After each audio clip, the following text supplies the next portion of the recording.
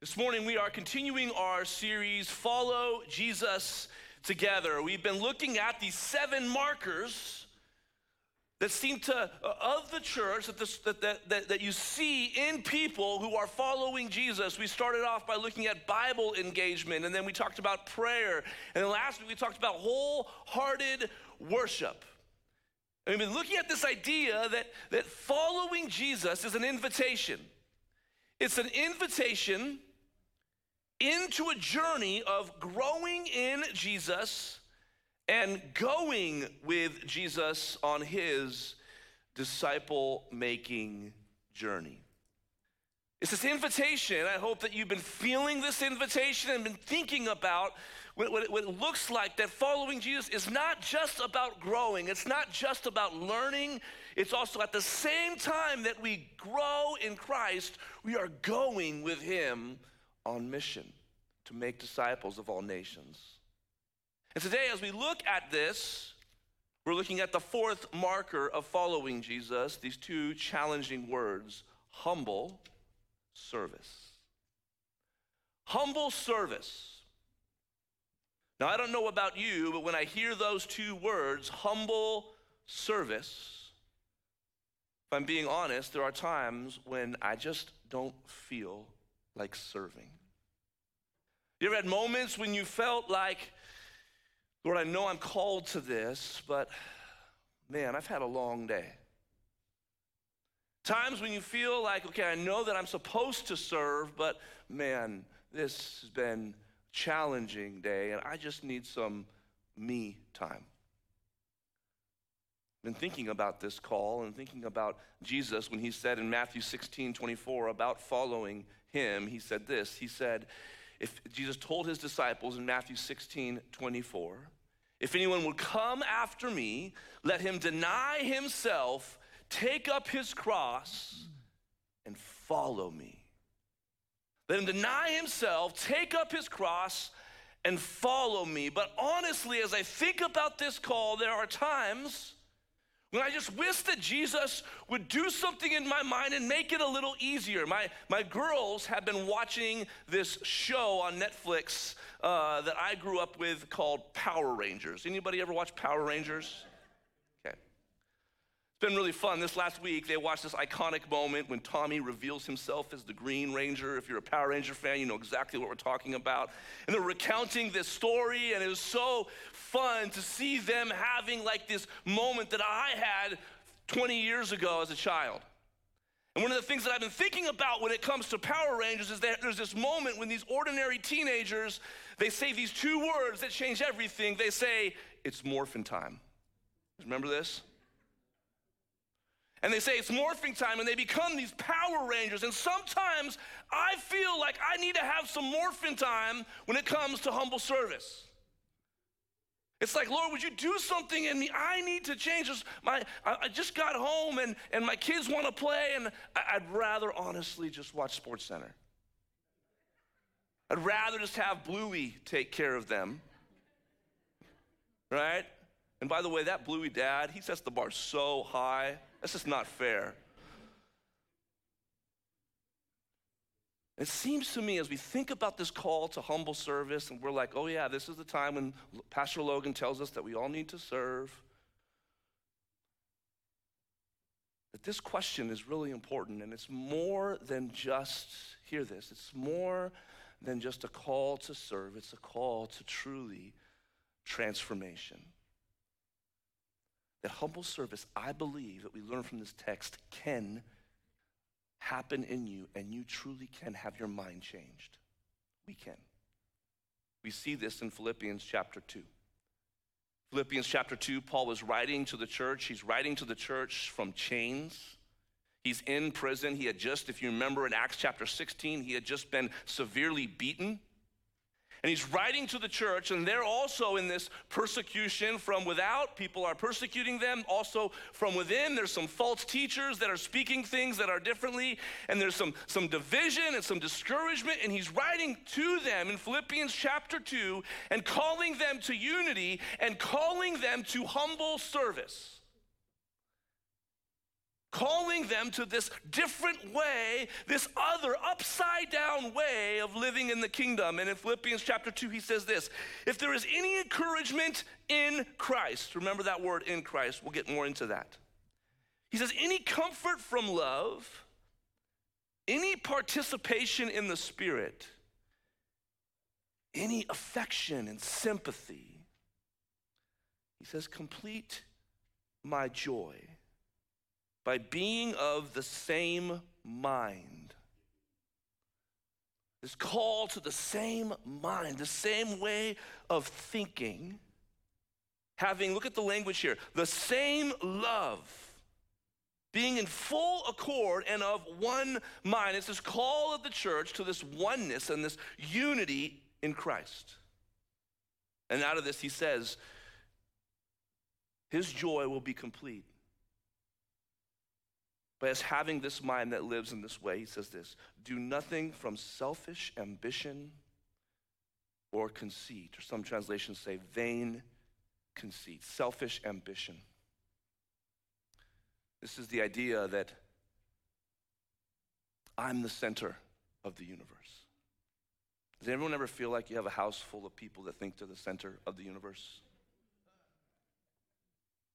And he's calling the believers, he's calling them in the midst of all of this persecution to say that we are not the center of the universe. Your own ambitions, your own dreams are to be set aside for something else. Do not let that be what motivates you. And is that not counterintuitive to our way and our culture?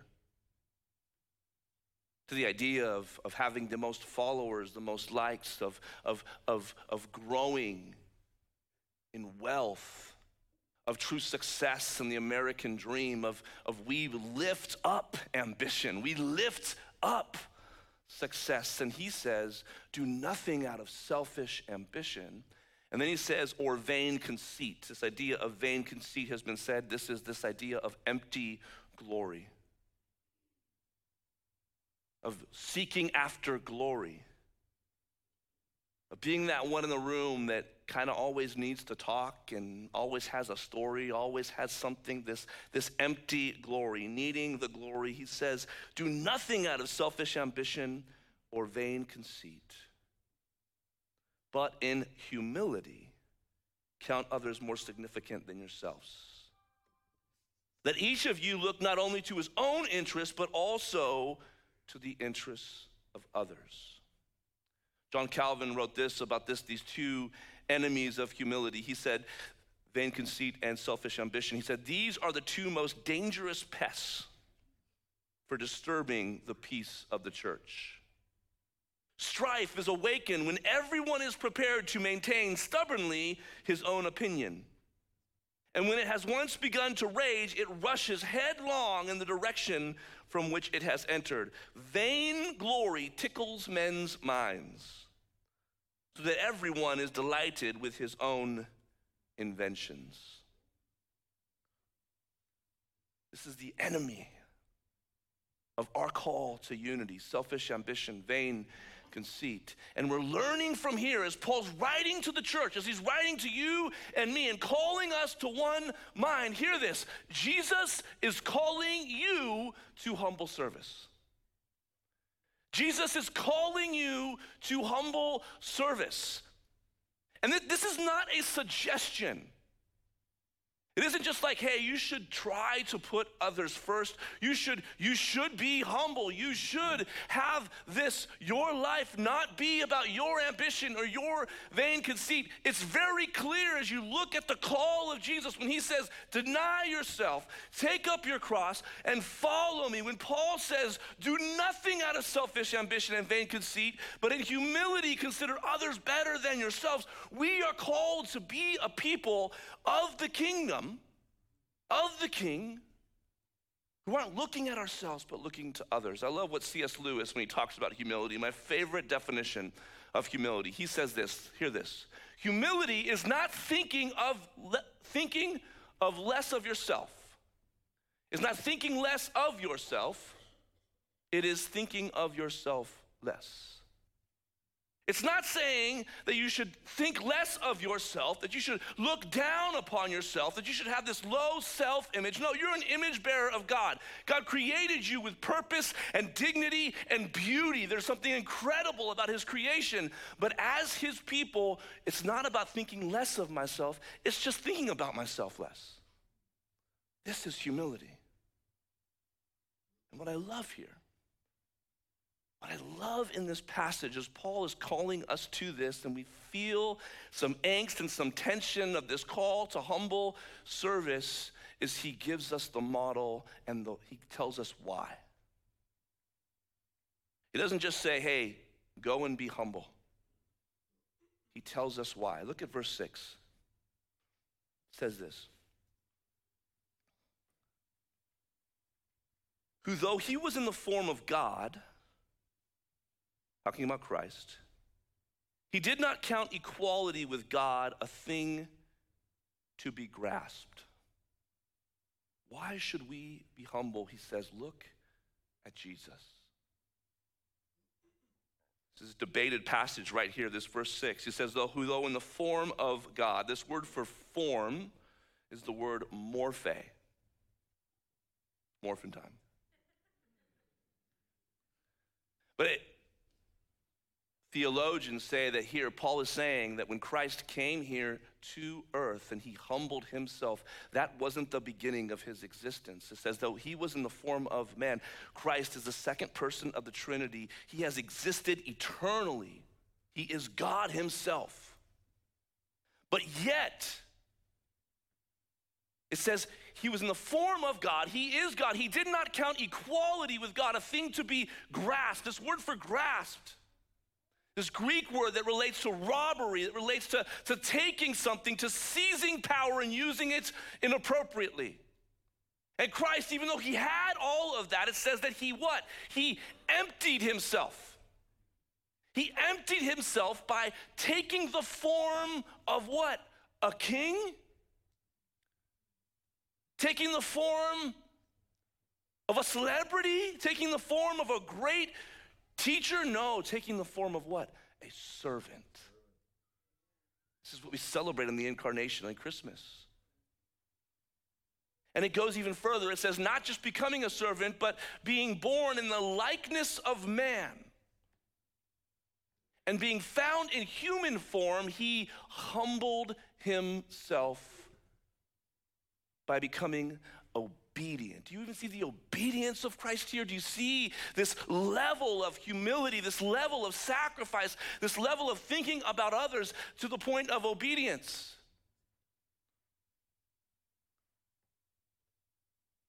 Lost the rest of this verse.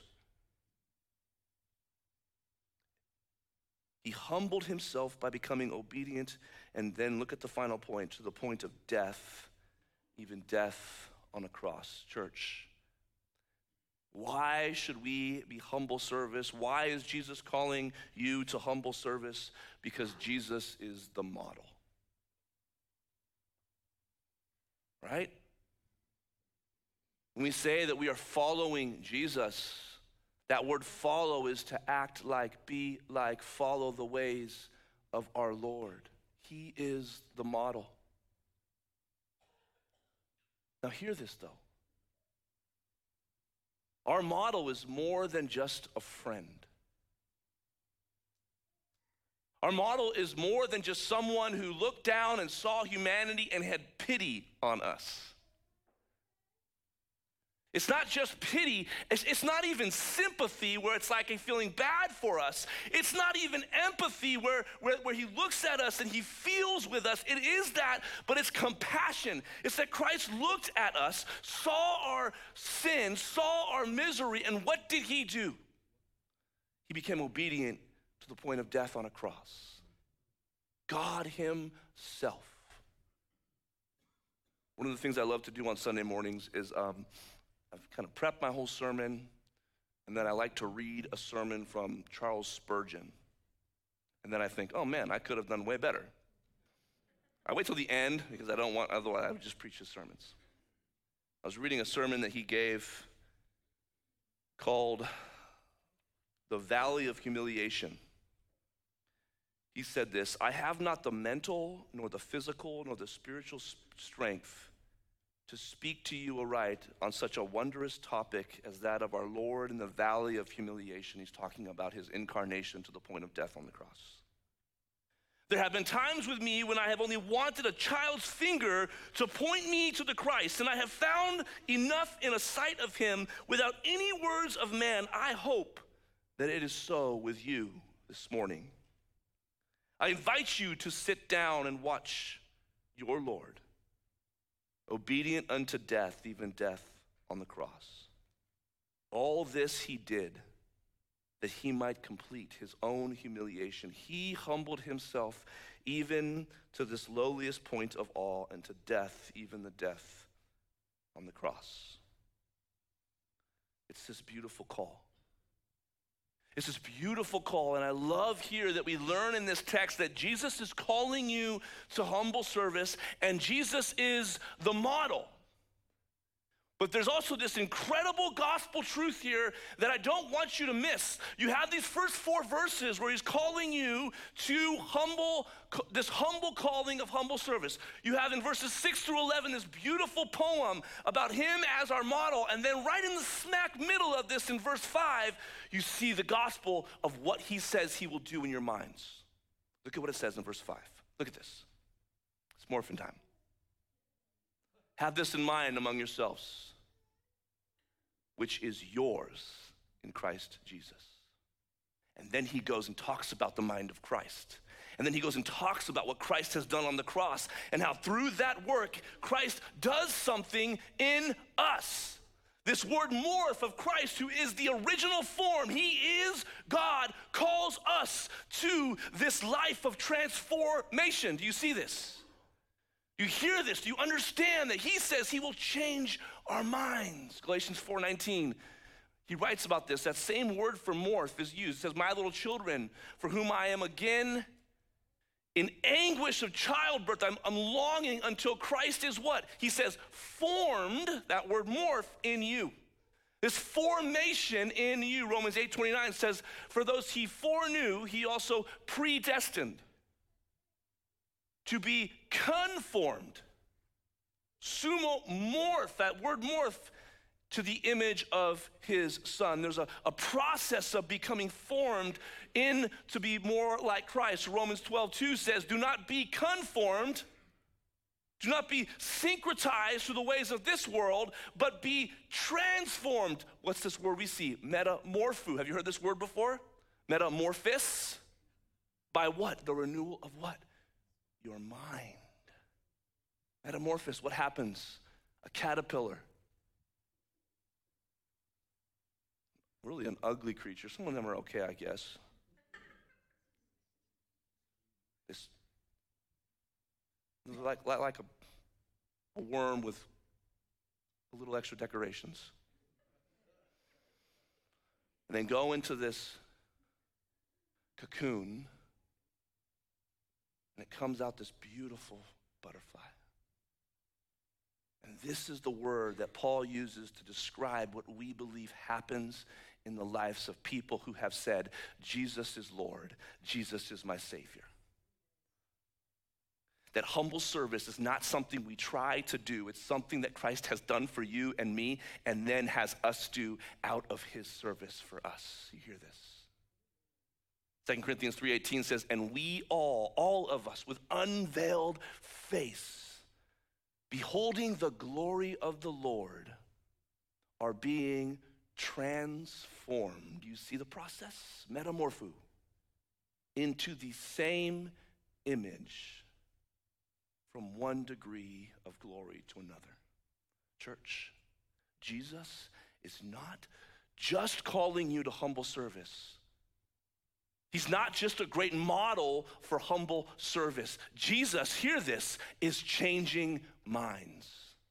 Jesus is changing minds. This is the invitation to humble service, to have your mind changed.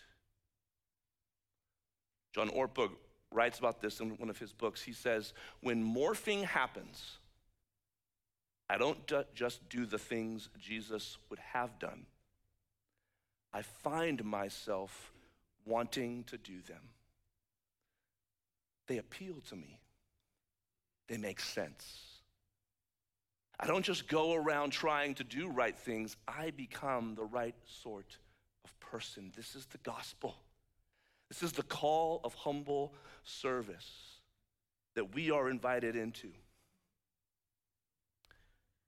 As we look at this, as we think about this, I just think about last week at our family service, we had professions of faith and baptisms and families declaring their faith in Jesus, believing that Jesus is changing minds, believing that he has taken us from death to life, that he has taken cold, hard hearts and brought life into them by his power, and believing he can do that today in this place. So as we look at this and we think about this call to humble service, I think there's two implications. First, an implication for this week and all the rest of the 52 weeks, so however many weeks you have here on earth. This week, I would say this: keep it up and speak it out. Keep it up and speak it out. See, sometimes we hear sermons like this and we hear messages like this, and some folks have had this life change, and you are beautiful pictures of the humble service of Christ. And I would say keep it up.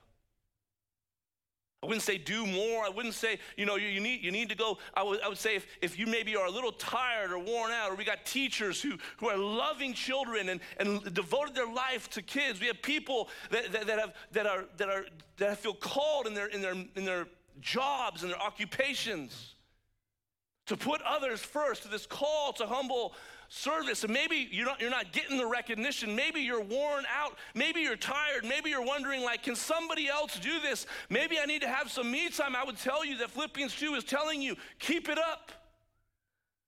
You're doing the ways of Jesus. Be encouraged. And for some of us, maybe we need to hear this call to speak it out.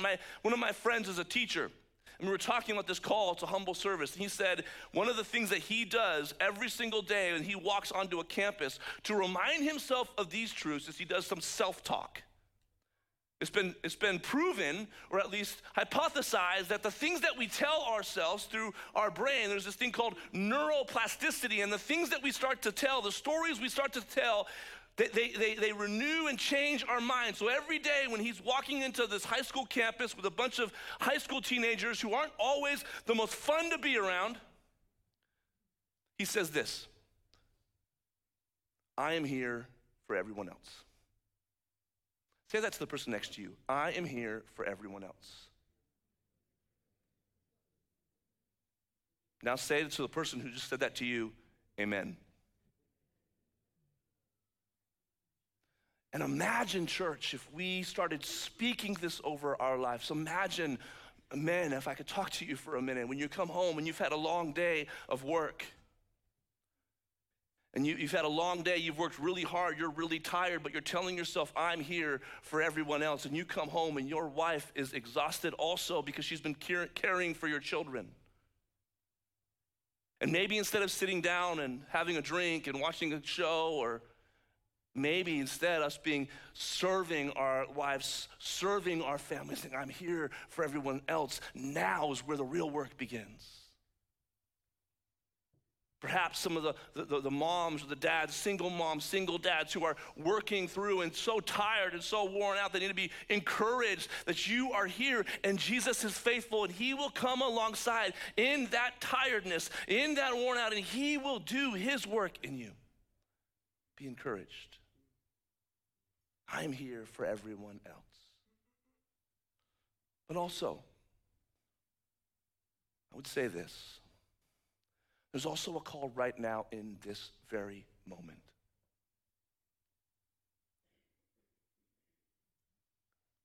For Jesus to change our minds. For Jesus to reorient us. For many of us, we are prone to our own self. I confess this myself. And right now, I would say, come to Jesus. It's morphin' time. Christ is inviting you to come to the altar, to come to him, and he does his work. I love in the book Organic Disciples, Kevin Harney writes about how not only has he died on the cross, resurrected, but the service of Christ does not end there. It tells us in Romans chapter 8 that he is continuing to intercede and serve us.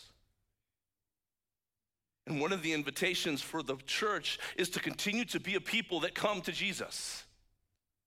That come to Jesus and say, Jesus, would you change my mind? Would you do something in me? I believe, help my unbelief.